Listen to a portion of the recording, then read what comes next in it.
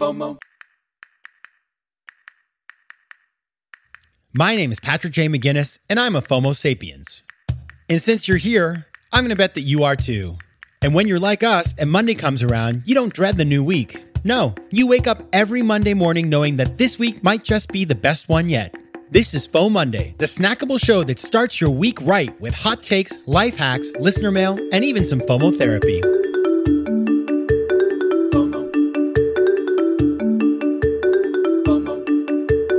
This is FOMO Monday, the snackable companion to FOMO Sapiens. Of course, FOMO Sapiens will drop a full episode on Thursday. But until then, happy FOMO Monday. I'm your host, Patrick J. McGinnis, venture capitalist by day, author and podcaster by night, and FOMO Sapiens 24/7.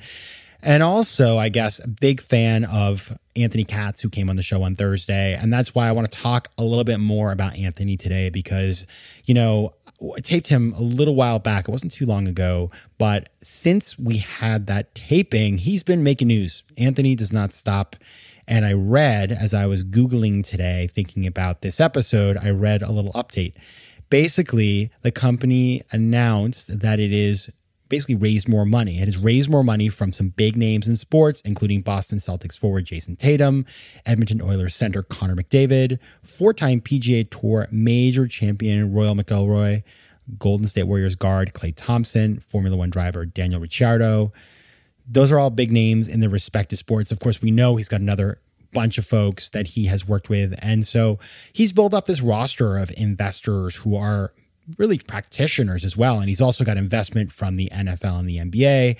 This is a company he started in 2010.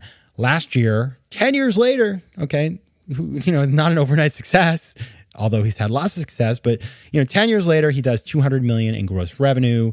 He is expected, according to this article, to surpass a valuation of $1 billion this year. Now, I don't know where those numbers come. They are not audited by me, but I think we get the point. This is a real company doing real revenue with real clients and real investors. And it's just impressive. You got to give it to Anthony and the team.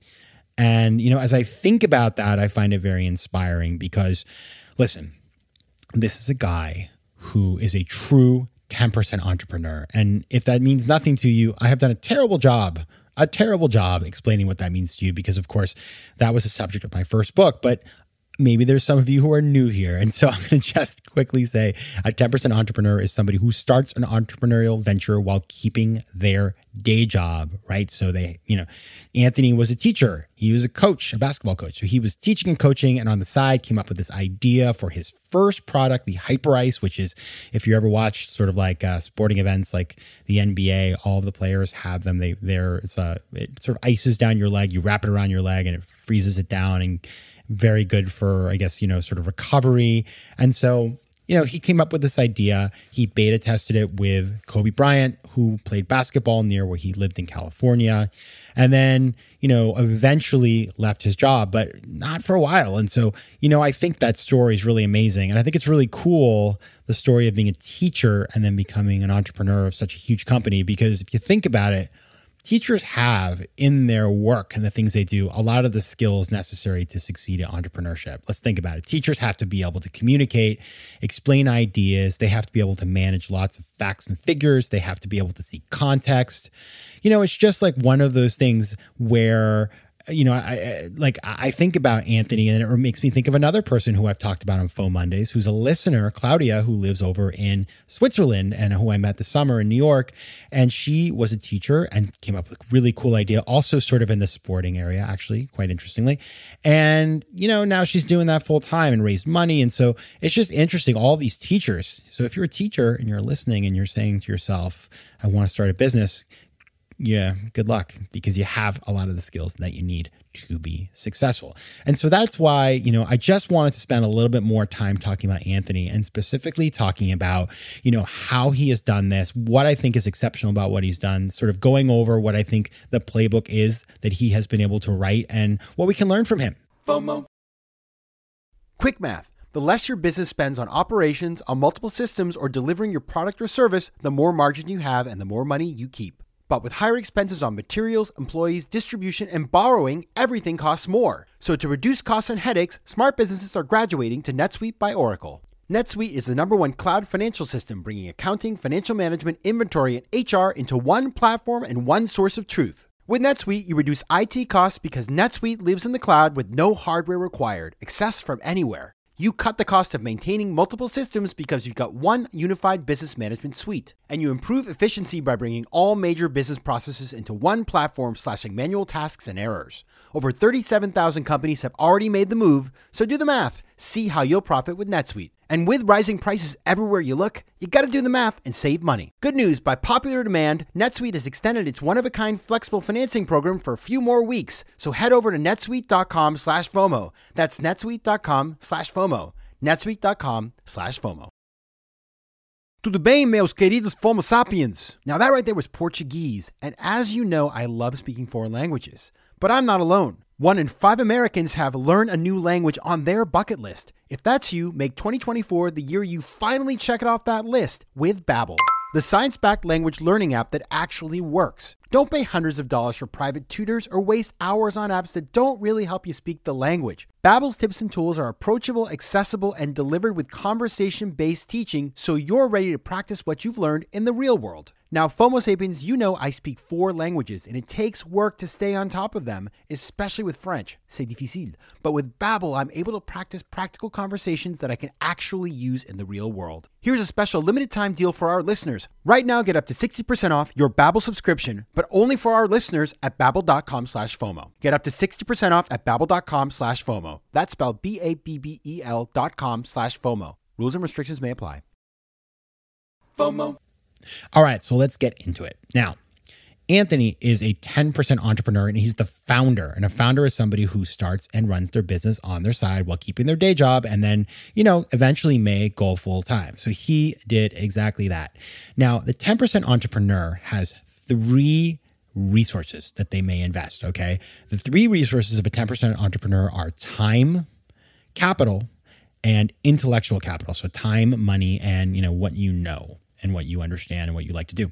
So I want to talk about how Anthony had kind of sort of used those in each instance. So number 1 was time. So, he had a job where he had a day job. He obviously was working as a coach, but what's so cool is his time as a coach actually counted towards developing the business, right? He kind of got double credit because it allowed him to have insights and connectivity that allowed him to develop the first product. Like, because he was in the basketball world in his community, he knew that Kobe Bryant was playing and practicing at a particular place where he could go meet him. He understood the needs of a basketball player. So it's really cool how his time, he didn't need, like, if I started doing this, first of all, I'm 5'7", so nobody's going to expect me to be very good at basketball. And guess what? I'm not.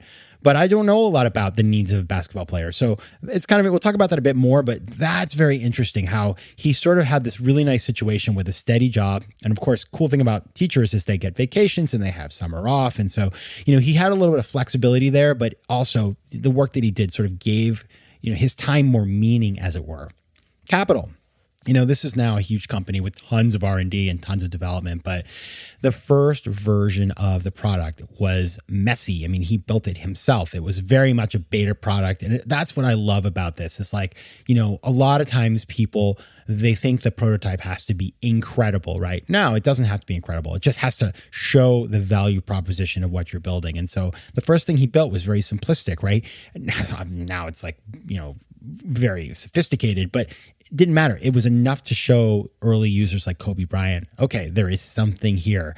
And there's a story that I love that I just remember friends of mine were starting a tech startup and they wanted to do this business that would basically help you get deliveries. They lived in the sort of Scandinavia and Norway. And they were like, their use case was like, we want people who go to a place like an IKEA to be able to have delivery. So we want to do like an Uber for delivery drivers. Now, I have no idea if that ever went anywhere, but I remember they told me they didn't build an app right away. No, they simply put up flyers with their phone numbers. People would call them and then they did the whole thing on pen and paper just to figure out, do people want this service? How much will they pay for it? What are the pain points? What is hard about this? Is this a good business idea? What do we need to succeed? So you can do a very quick and dirty version of something you want to build without putting a lot of capital at stake.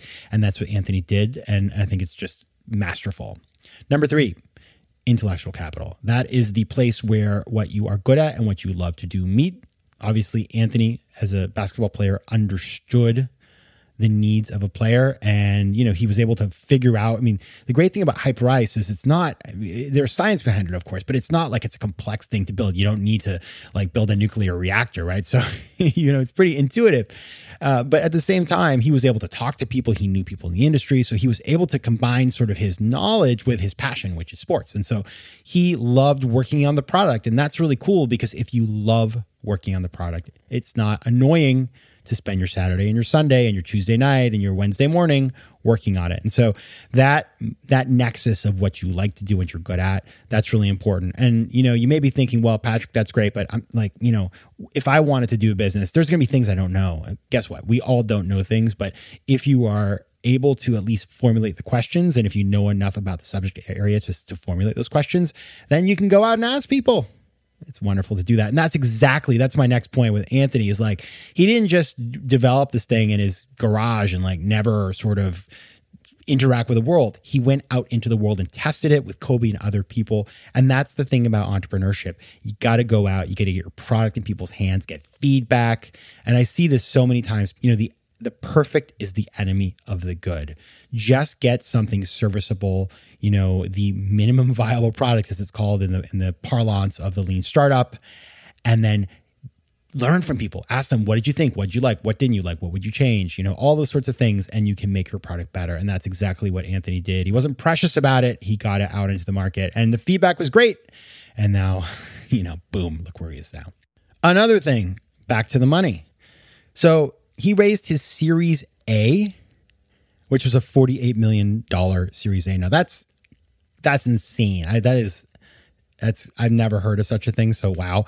Basically the point here, if you're not a venture capital type person or you're not familiar with why I'm freaking out about that, is that usually people raise a lot of money early on. And by the time they get to their Series A, it'll be a smaller round, but it's sort of like a $50 million Series A, meaning it's some of the earliest capital he's raised, means that he was able to go a long time without raising capital. And when he did, he raised a lot at a very high valuation. And the upshot is he owns more of the company. And what I love here is that he was patient. He's been at this for 10 years. He only recently raised that Series A. Yeah, he raised some money before, I'm sure, but he waited. And so as a result, because he waited until he had traction and he was able to do that. And, that's a whole other podcast episode. But the fact of the matter is that oftentimes we think you have to have tons of money. You have to raise tons of money to be successful. And Anthony shows us that it is possible. And it's not like he's just building, some computer program. This is a physical good. So that is stunning. And finally, I love the fact that he shows the power of social proof. Of course, these people, these investors, these athletes, they're not just names. They are people who use the product. So they're not just like influencers you pay to say something's nice about your product on their Instagram page. No, they use it. And I think that's amazing because they also provide sort of obviously branding, but insights on the product, more feedback. And they have friends in other areas like entertainment where Anthony could potentially go next. So it's kind of like interesting. I think about, one could say, well, what about Theranos? What about these people investing in a business? And what if they lose their money? And they're not investors, they're athletes. And the thing is, they understand this product. It's not like the DeVos family investing where they have no idea what they're doing and the tech is way too complicated. No, Naomi Osaka, she uses the product. That's great. So it's, as an investor, this is another thing. If as a 10% entrepreneur, as an investor, it's really easier if you invest in things you understand. So that is just, again, it just all fits well together. I would say it's a very unified strategy from the way Anthony did it to the way he raised money to how he's grown. And I just think the whole thing is amazing. And at the end of the day, what we learned from him, the big lesson is when you build something you understand and you're patient, good things can really happen. You're 10% and you can make a huge impact in the world and make a lot of money. So nice job, Anthony. All right. I hope that leaves you inspired. It certainly leaves me inspired. And I will see you on Thursday on FOMO Sapiens. Can't get enough of FOMO Sapiens? Join me on Patreon for ad-free episodes, bonus material, and exclusive content that will help you to master FOMO and position yourself for greater success in both business and life. Go to patreon.com/FOMO Sapiens to learn more. You can also connect with me on Instagram at Patrick J. McGinnis, on Twitter at PJ McGinnis, and on LinkedIn. I love hearing from you, so don't be shy. FOMO. Want more FOMO Sapiens and FOMO Monday? Head over to FOMOSapiens.com where you can listen to past episodes, learn more about the show, and find out how to advertise. You can also connect with me on Instagram at Patrick J. McGinnis and on Twitter at PJ McGinnis.